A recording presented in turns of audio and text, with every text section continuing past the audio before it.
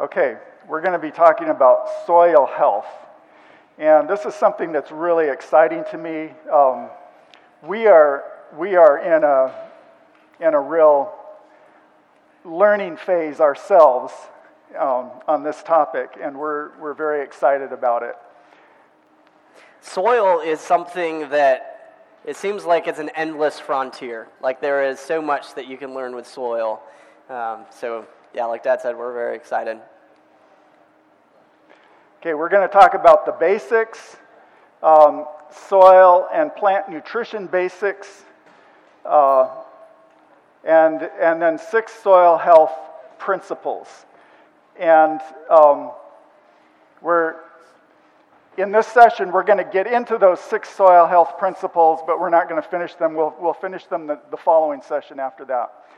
So, the basics. Okay. What makes up a good soil? An ideal soil is going to be roughly half minerals and organic matter.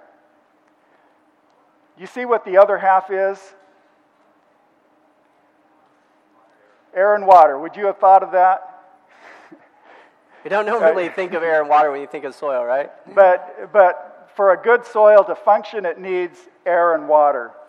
We're going to talk more about that coming up. So each of these components plays a significant role. So, it's not like air and water are just kind of ancillary, they're just there. They're needed in the soil. And soil health and fertility is a function of all of these components as well as a lot more. Okay, so soil is not just dirt. And by the way, this is kind of where conventional agriculture just kind of hones in and focuses on, right? Yes, conventional agriculture tends to focus on the composition of soil, and we're finding out that there's a lot more involved than just what the composition is. So your minerals, and again, I think traditional agriculture tends to focus on the mineral and maybe the organic content of the soil. But in your all soils can be divided into 3 components. You have clay. This is the smallest and finest component in soil. You have to use an electron microscope to see a clay particle. They are very, very small. Silt is larger, but it's still fine particles. And then you have sand. You know what sand looks like. So sand are the largest particles in a good soil. Now, your soil might have stuff that's bigger than sand. Some people are blessed with gravel and rocks and boulders in their fields too. Can I give a quick demonstration on the sizes? Yes. Okay, so just to wrap our minds around the different sizes of the soil. So let's say that clay is the size of a beet seed. Beet seed, it's pretty small. Who can guess how big sand would be? Watermelon? Someone else say something? Okra? So if clay is the size of a beet seed, get this, sand would be the size of a wheelbarrow. So there's a pretty big difference there, right? Another way to demonstrate it is if you take a teaspoon of sand and spread it out flat, 1 layer thick, it would be about the space of a silver dollar or a quarter. I forget which one, a quarter or I think it's a quarter. It'd be about the size of a quarter, 1 layer thick. If you spread a teaspoon of clay out 1 layer thick on the ground, guess how large of an area it would cover? This is pretty phenomenal. It would cover an entire tennis court. 1 layer thick of clay. So it's just a fun little demonstration to see that the different sizes that you're dealing with in your, and you want to have a good balance and mix. Yes, your ideal soil would have a nice mix of these 3 components.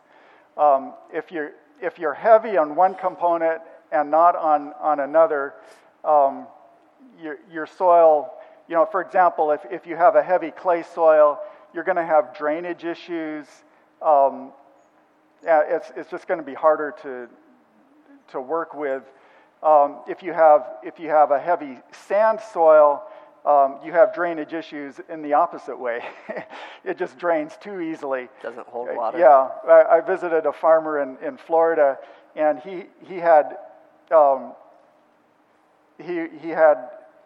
drip lines in his garden, but it wasn't working because the water only wet just a small area around it. It wouldn't spread out. And so he finally said, I just got to change something. He added clay to his garden, and he said that made a big difference. But anyways, this is where your minerals and nutrients is in these components. Your organic matter is composed of dead plant debris, leaves, sticks, roots, etc. It's also composed of dead soil creatures, including the microbes that have died. Actually, an amazing amount of your organic matter in your soil is microbial. Organic matter is also composed of living plant material that may be in the soil, mostly roots, and living creatures that are in the soil. Again, mostly microbes, but that would also include, of course, things like earthworms.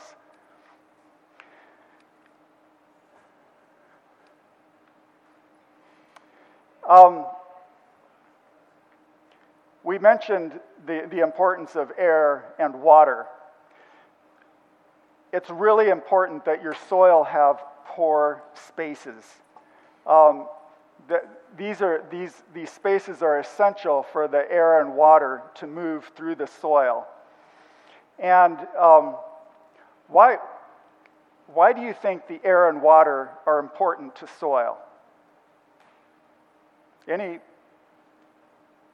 ideas?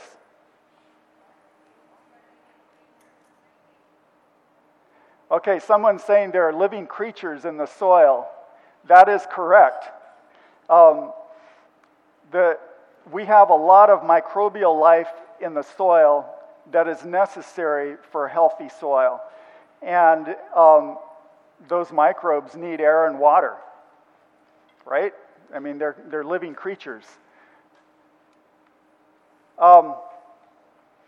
What creates these pore spaces in the soil? Not every soil has pore spaces. If you have sand and gravel, larger material in your soil, that tends to help create pore spaces. Then you have the activity of creatures in your soil, like earthworms, and even larger creatures. As they're moving around in the soil, they open the soil up and keep it aerated. I mean, even moles will do that, right? And ants and other creatures. But we're going to talk quite a bit about this, aggregates. Aggregates are soil, little soil clusters that are kind of glued together. And those, if you have a soil that has good aggregates, you're going to have good pore spaces.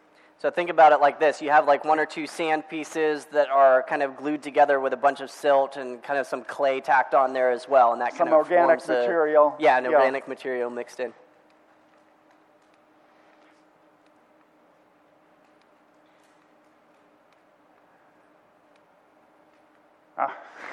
And while that is clicking, here's a fun little thing with the life in the soil.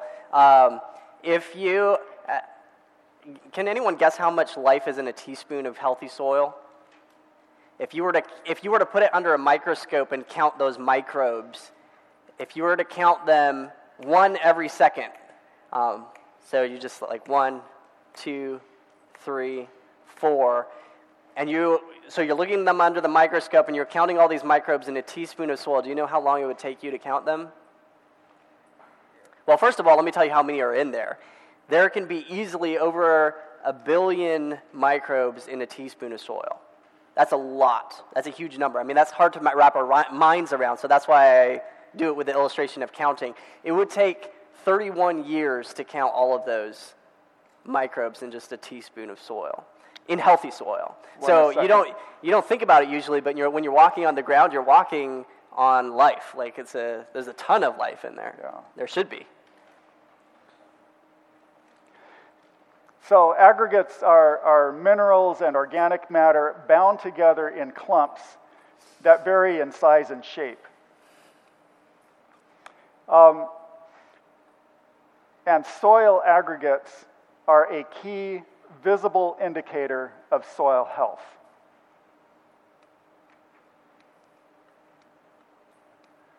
I've got a picture. Got to get the sweet spot. Okay. Oh, now with 3. Okay, we can get 3 spaces. Okay. There we go. All right. So you can see here this picture on the left. How do I put the center one? Yeah. Okay. Yeah. It's really hard to see in the light here, but this is a soil from the forest floor, and I think most of you have seen soil in the forest floor, and it has good aggregates and good space there. This is a soil that has been farmed and tilled continuously. Do you see any pore space here? This is this soil looking up close with a microscope, and this is this soil looking up close. You can see there's space and there's clumps, whereas here there's hardly anything. So if you want a living soil, you want this. And unfortunately, our common farming practices have actually produced this. Yeah. And so that we're going to talk about how can we change that? How can we get this kind of soil in our gardens in a natural way? So here's some soil basics. Have you ever seen something like this? Tree growing out of a rock. Did you ever wonder, how does that happen? You know, where is it getting its life from? From minerals. I mean, how come your garden won't do that? So,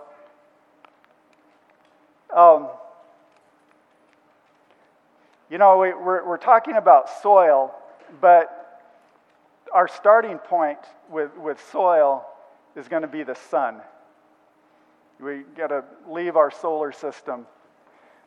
Or leave our planet. Leave our planet, yeah, and go out into the solar system.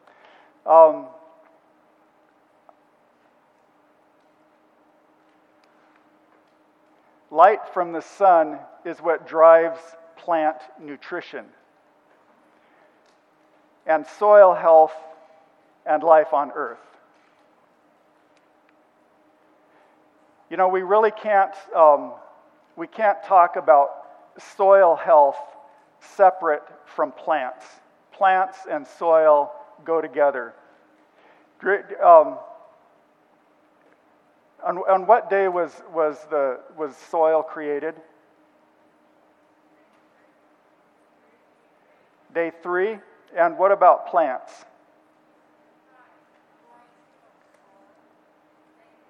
Day 3, they go together. They were created together, and they go together. You can't really separate one from the other. So light from the sun is what drives plant nutrition, soil health, and life on Earth. And in photosynthesis, the plant uses energy from the sun to convert carbon dioxide and water into sugars. And we're going to call these sugars liquid carbon. The plant uses this liquid carbon to grow itself, but it has other uses for it as well that relate to soil health.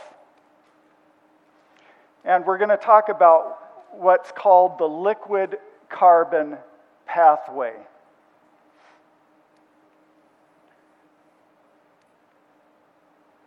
So plants take in carbon dioxide and water, and then photosynthesis occurs using energy from the sun. And the oxygen, from that reaction that takes place in photosynthesis, oxygen is produced, and then carbohydrates are produced. These are the liquid carbon. And a portion of this liquid carbon is moved from the leaves down into the roots. So what's it doing down in the roots? In the roots, it's exuded into the soil. Okay? Why is the plant exuding carbon, these sugars, into the soil? Here's an actual picture of a root tip exuding carbon. We call that root exudates into the soil. And I want to just give credit real quick. When you see these black slides on the black background, these are from a gentleman by the name of Gabe Brown, and he gave us permission to use these slides. My dad and I recently went to a soil health academy where he and several of his colleagues taught on soil. So some of this is from their presentation, where they have connected with scientists that have gone into a lot more research on soil and soil life and how plants interact with each other. So I just want to give credit to him and the Soil Health Academy. It's a fantastic resource, and Understanding Ag is their larger organization. So those are great resources to look up for more information on soil and plant health.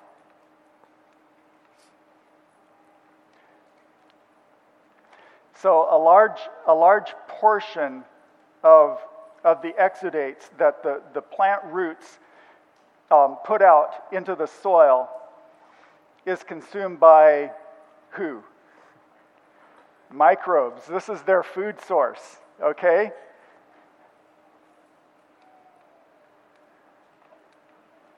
And in addition to that, though, part of these exudates are combined with water to form carbonic acid. And carbonic acid is a mild acid that breaks down rocks and organic matter. Can you see a use in that? And so in breaking down the rock or soil the mineral soil particles and organic matter, this carbonic acid is freeing up nutrients for the consumption of the microbes. So, in other words, those root exudates are feeding microbes in two ways. One is that they're making sugar available to them, giving them the carbohydrates that they need. Secondly, they're helping to break down the mineral soil particles and the organic matter in the soil so that it's in a form that the microbes can consume as well. So there are two parts to this. So in the right next to the roots, there's a thin film of life, and this is called the rhizosphere. That's rhizomes are that's the Latin name for root, and so the rhizosphere is this thin film of life that surrounds the root, and that's where those exudates are. The exudates are going out into that rhizosphere, and the rhizosphere is full of microbial life, much more microbial life in the rhizosphere than in the surrounding soil. There are microbes in the surrounding soil, but the microbe population is very heavy in the rhizosphere. And we're just going to talk about 3 different kinds of microbes. We don't want to get too technical and overwhelm you with all of this, but there are 3 general types of microbes that play a very important role in this rhizosphere. And the first one is mycorrhizal fungi. You're going to be hearing more about mycorrhizal fungi as we go on through this presentation. They are star performers in the soil. They are very key players. And then the second type is called diazotrophs. These are primarily bacteria, but the diazotrophs are microbes that fix nitrogen from the air. And so Paul talked earlier about the rhizobia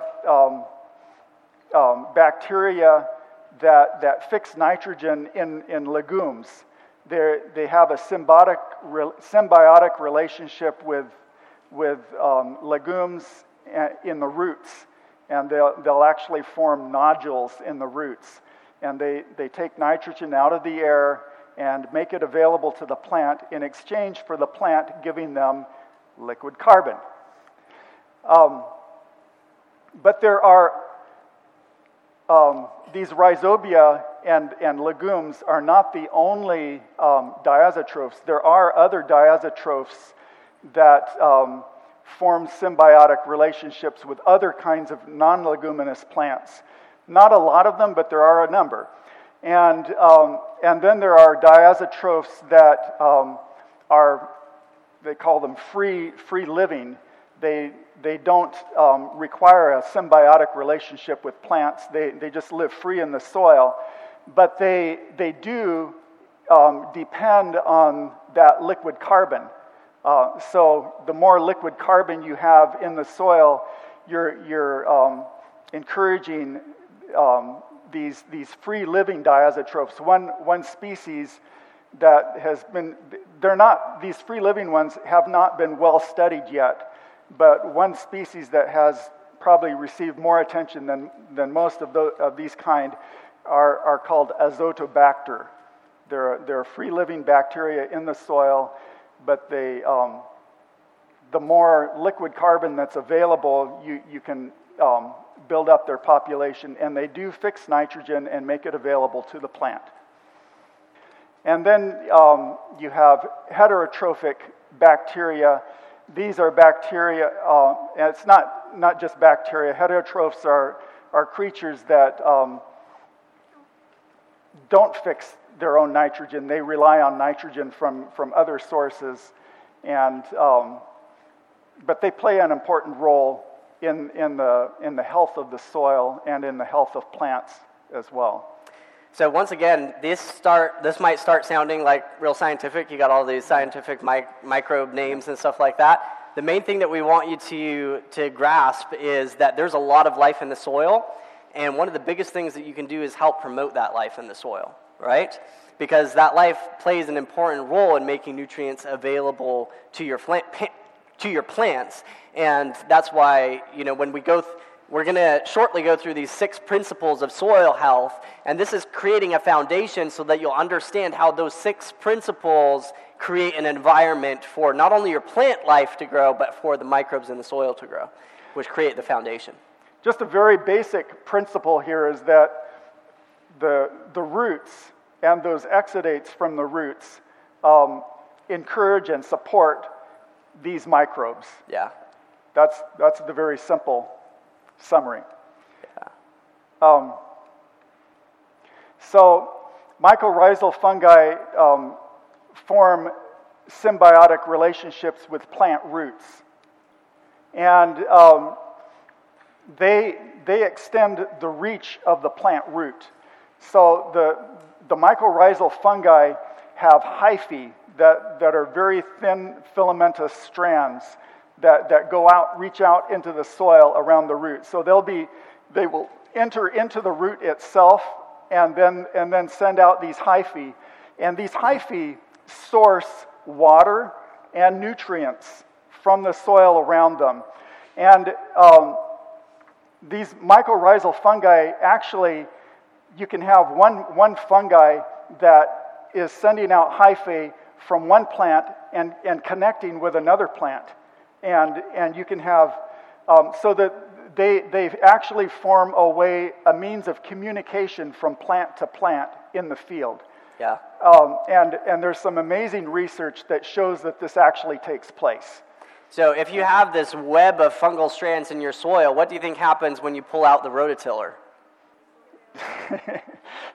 It's like putting that, think of a spider web and putting it in a blender, right? It just completely destroys it. So a healthy population of mycorrhizal fungi in the soil has been shown to increase the availability of nutrients to plants. It's also been shown to improve drought tolerance. I'm going to show you some amazing pictures coming up on that.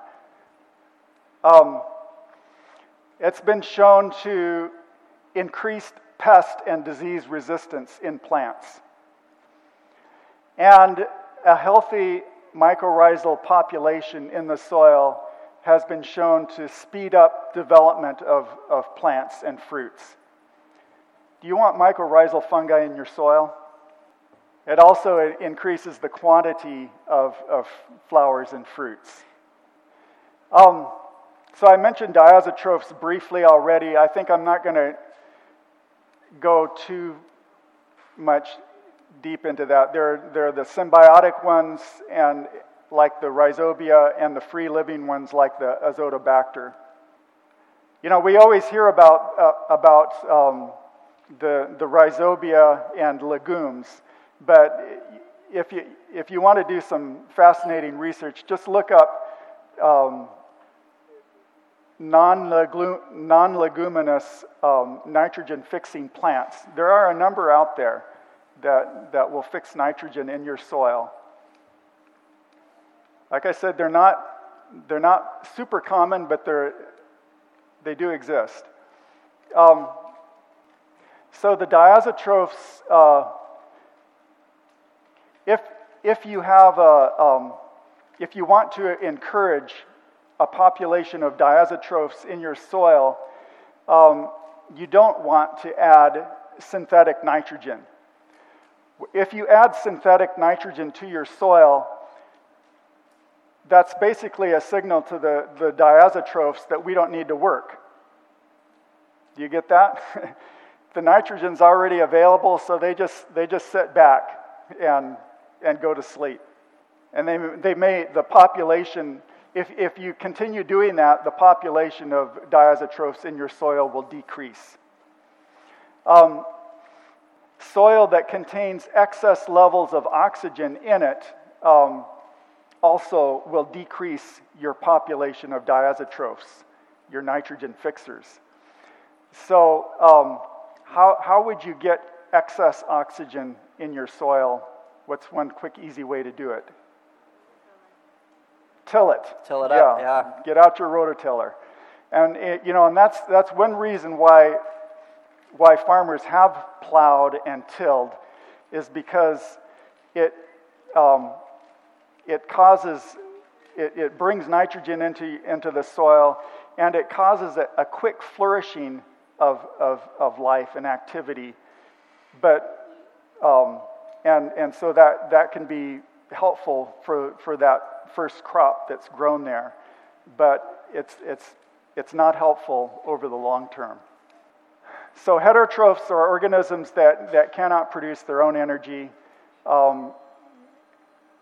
This category includes many bacteria and fungi, as well as nematodes, insects, mollusks, earthworms, and even animals. We are heterotrophs according to that category. All heterotrophs require fuel that is already supplied by photosynthesis. Again, the soil that heterotrophs thrive best in is soil that is covered with plant materials. And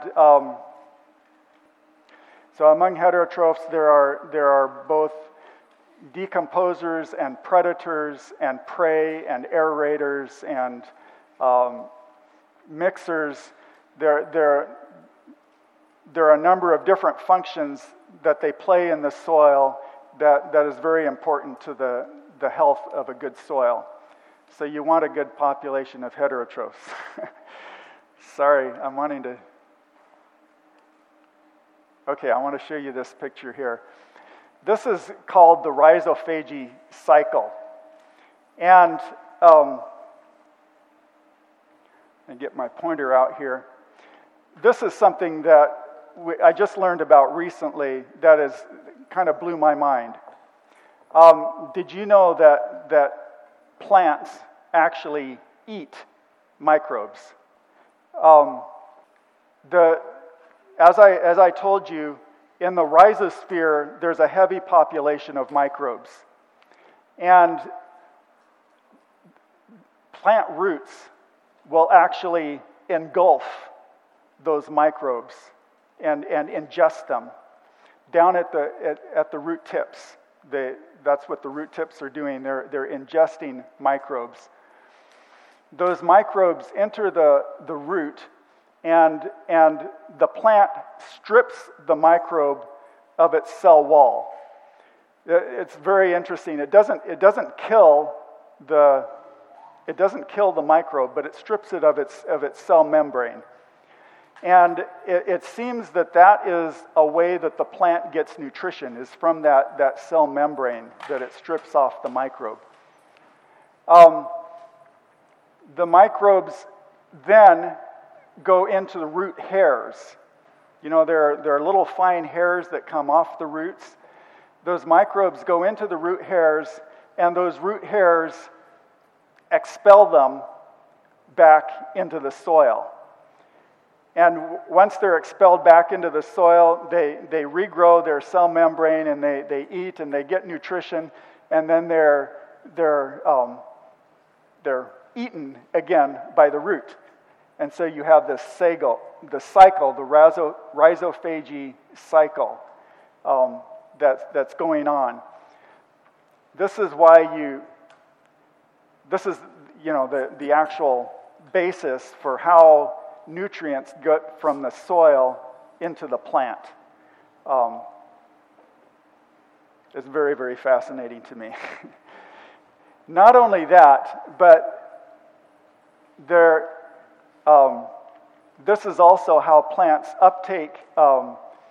There's a lot of bacteria and fungi that live inside the plant, just like we have them living inside of us. And they play a significant role in the health of the plant, in disease resistance and in nutrition for the plant and all of these things. These microbes that live inside the plant are called endophytes. So that's a whole nother topic, but it's very, very fascinating. And you want to have a good, healthy population of endophytes in your plants So that plants that are raised in sterile conditions don't have endophytes. And if a plant has a good endophyte population, it'll transfer that population to its seed. There will be endophytes in the seed. And so if you buy seed that has been raised in a way that encourages life in the soil, you're going to have more endophytes in those seeds, so that those seeds come to you inoculated, and you'll have healthier plants because they already have those endophytes built in, the population built in. So that was the basics of plant nutrition, how plants actually get their nutrition. And now we're going to transitioning to 6 principles that you can follow for soil health. And like Paul said, these principles are based on this information that we just shared about how plants get their nutrition. So the first principle for soil health is minimal disturbance. And I think we should give credit again as well. These 6 principles come from the Understanding Ag organization. They have developed these 6 principles. Yeah, I mean, they are not the sole owners of them. Of it, yeah, I've heard them listed other places, but that's where we were introduced to them, and they have developed it further. Okay, so when we're talking about minimal disturbance of the soil, we are talking about minimal disturbance mechanically and chemically. Okay? Mechanically and chemically. What tillage will do to soil structure? As we showed in that slide previously, tillage will destroy soil structure. Tillage breaks up those mycorrhizal fungi, the hyphae, and it breaks up the aggregates. Tillage will reduce the ability of water to infiltrate into your soil because the pores have been destroyed, the pore structure. And tillage reduces organic matter. Earlier we had mentioned that tillage increases, it makes oxygen more available in the soil. And that process of making oxygen available to the soil burns up organic matter. So it's kind of like we have a wood stove at home that we use to heat our home. And I have a damper on it that I can open to let more oxygen in, and I can close it down to reduce oxygen. So if I need to get a good hot fire going, I open up the damper, and it lets the oxygen in, and it allows the fire to heat up. But if I want to conserve my wood in the fire, once it's burning nicely, I close the damper down, and then it stays hot, but it doesn't burn up the wood as fast. And I have more heat coming out into my home instead of going up the chimney. Tillage is like operating that damper on your soil. When you plow up your ground, you just open it wide open, and it heats up. And so, especially if you live in a hot climate, when you till your soil, it's really hard to keep enough organic matter in your soil because every time you till it, it just evaporates, more or less. Tillage also increases weeds. In your soil, you have what we call a weed seed bank. These are weed seeds that have been deposited, and every time the soil is turned, those seeds are plowed in. And then, but also when the soil is turned, seeds that have been there are brought to the surface. And so that's why every time you plow or dig your garden, you get this flush of weed growth on the surface because you just brought up weed seeds that were buried. And there are weed seeds. I've read that lamb's quarter is a common weed in a lot of places, a very nutritious weed if you're interested in wild harvesting things. But it's very persistent. They have found lamb's quarter weed seeds that were 40 years old in the soil.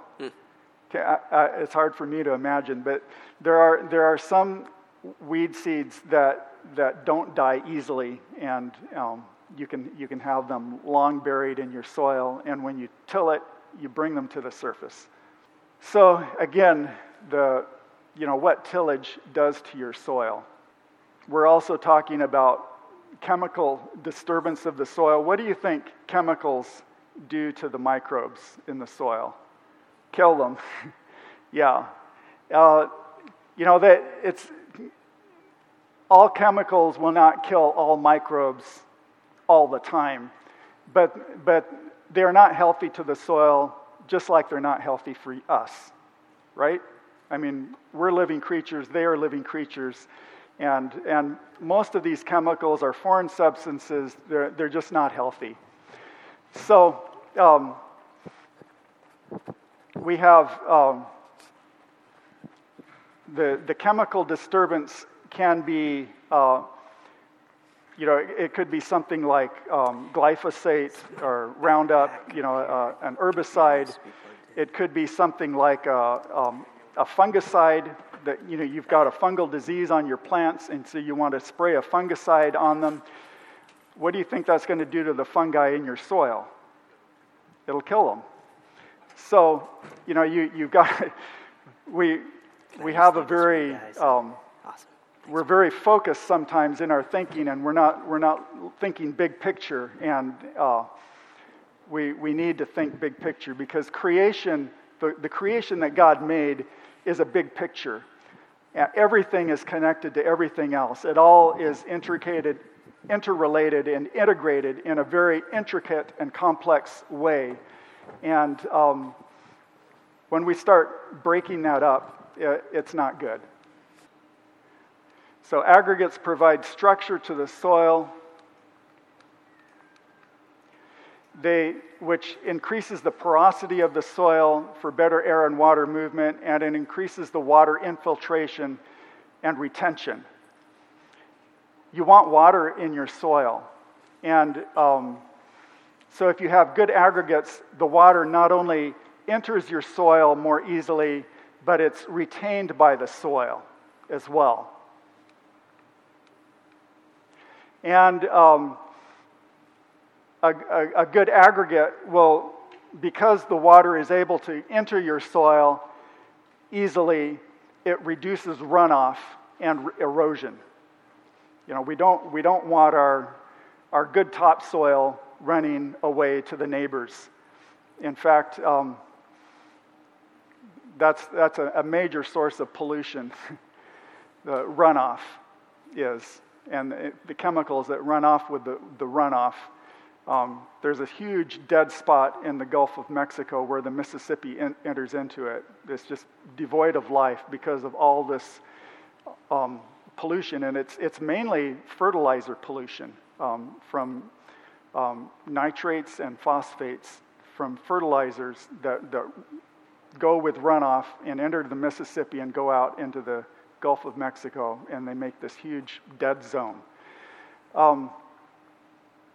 So spaces are essential for biology and water infiltration. So this is kind of a review on aggregates. So aggregates are formed, the plant exudates, those exudates help to glue the aggregates together. The organic matter in the soil, the fungi and bacteria that work on the organic matter in the soil, they help to glue the aggregates together. The activity of earthworms helps to form aggregates. And mycorrhizal fungi. Again, mycorrhizal fungi are the star performers in forming aggregates. Aggregates form around their hyphae. The mycorrhizal fungi produce a substance called glomalin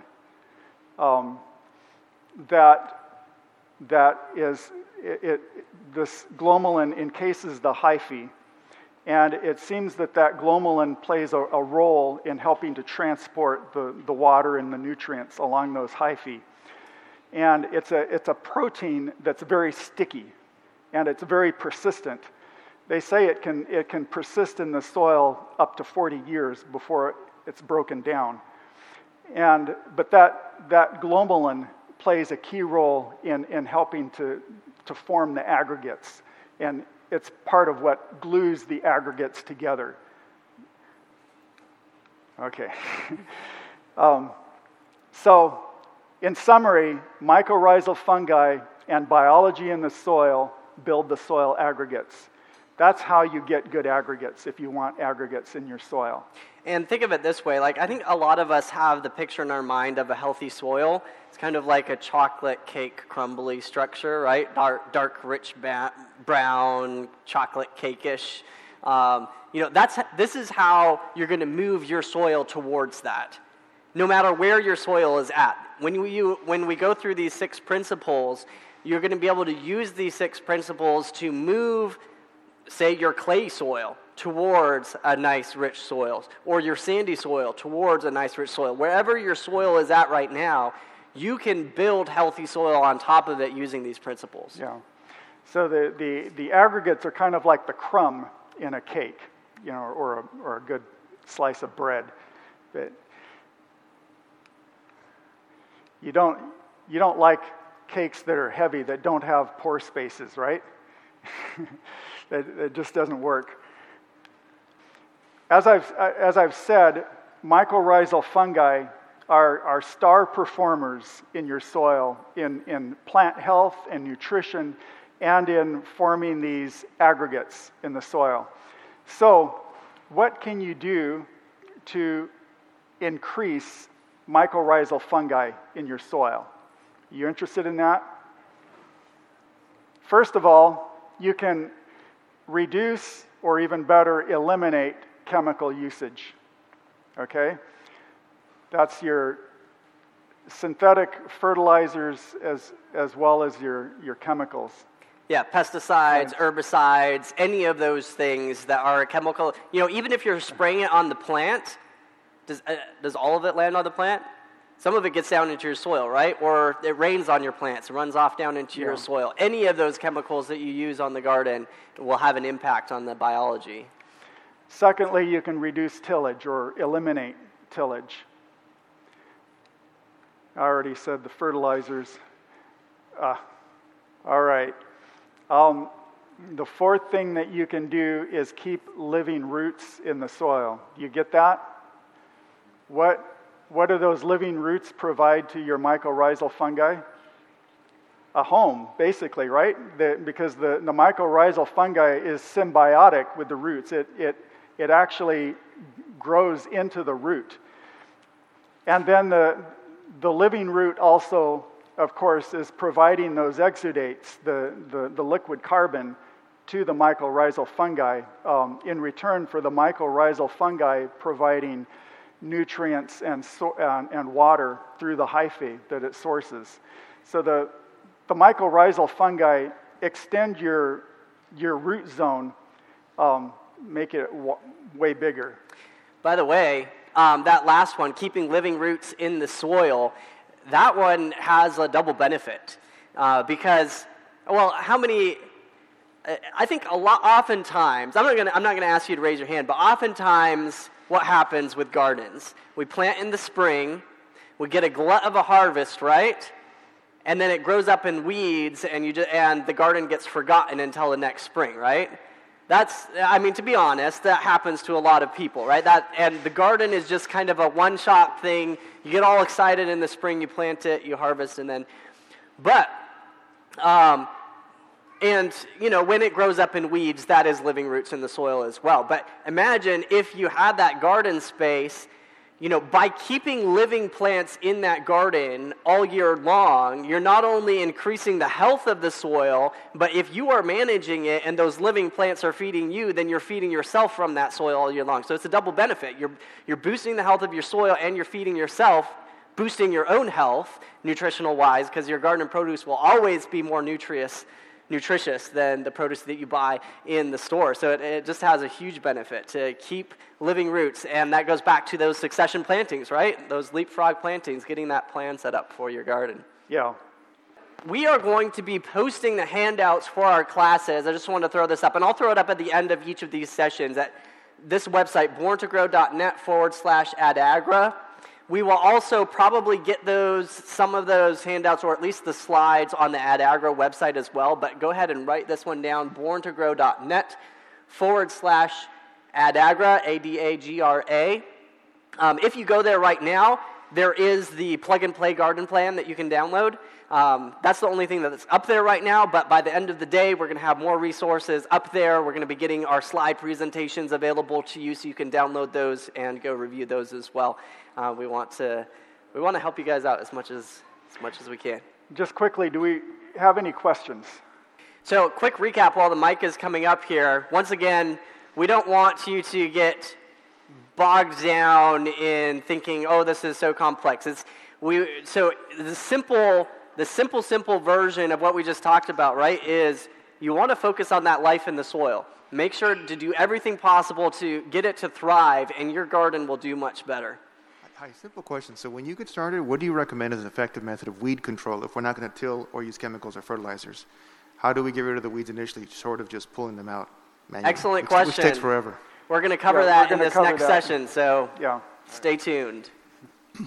I just bought some land, and for 5 years it has not been farmed. You're saying that tilling is not good for the soil structure, so instead of putting down or putting up raised beds, what should I do? Yeah, good question. You want to? Yeah, we're going to talk about that in this next. Yeah, to some extent in the next session. So maybe if you still have a question after that, raise it again. But I think we're going to cover that. How should I feel about grasses? I have more problem with grasses in my garden than I do weeds. Yeah. There are some grasses grasses can be a weed that too. Can be a real problem. Yeah. Yeah. Again, we're going to talk about methods of dealing with weeds without having and including grasses that don't require tilling. So. Yeah, that can be. I'll share with you an example in this next session, specifically with grasses that had really good results. So. I have a question about crop rotation. So yesterday we learned about the soil food web, and you're discussing the same principles here about that healthy soil. So when we talk about feeding the soil and crop rotation and the complexity involved, even with the tools, is there a means by which you can feed the soil adequately to minimize crop rotation, or have other alternatives, depending on busy schedules and things like that, just how to manage it all? So let me just recap your question real quick. Is there a way that you can feed the soil adequately? Are you asking just with crop rotation, or?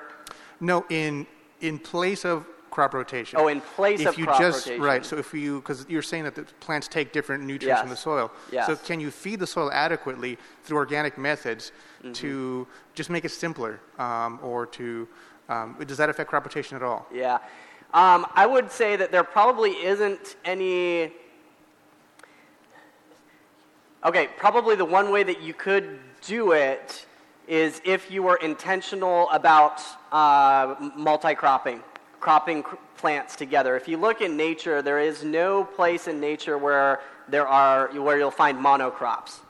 And so crop rotation is basically doing multi-cropping but in a rotation. Does that make sense? So you're not growing the same thing in the same place all the time. pulling those crops together and growing them in the same place together can make a difference as well. And that would probably be the closest that would come to it. Otherwise, I don't think that you can entirely eliminate that principle, which is a principle of diversity, which we'll cover in the next section. Yeah. Yes. What does minimal tillage look like on your farm? On our farm? Yeah. I mean, do you till once a year or none, or? You know, we have practiced minimum tillage for years. We are starting to experiment with and try out some no-till. So that's a new thing for us. But for us, minimal tillage has meant that we will usually, after each crop, we would use a broad fork. So that the broad fork is something that will loosen the soil. It's not turning the soil; it's just loosening it to help get more air in. So that's what we've and then we've done surface cultivation with, you know. So if I till one time a year, would I be considered minimal tillage?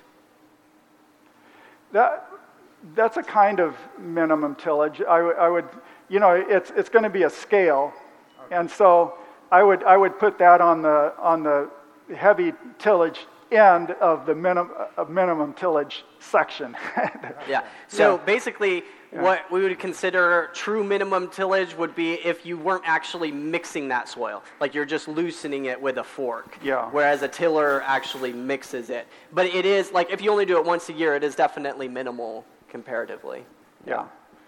Good morning. Good morning. The question that I have is that how does your method compare to the Back to Eden method?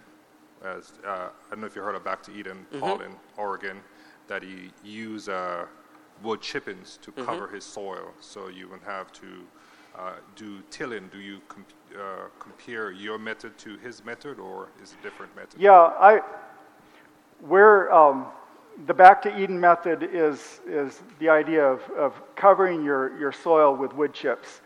I would say we encompass that method, but we're not limiting to that method. We feel that there are definite advantages to that method, but I'm not convinced about using it in every situation.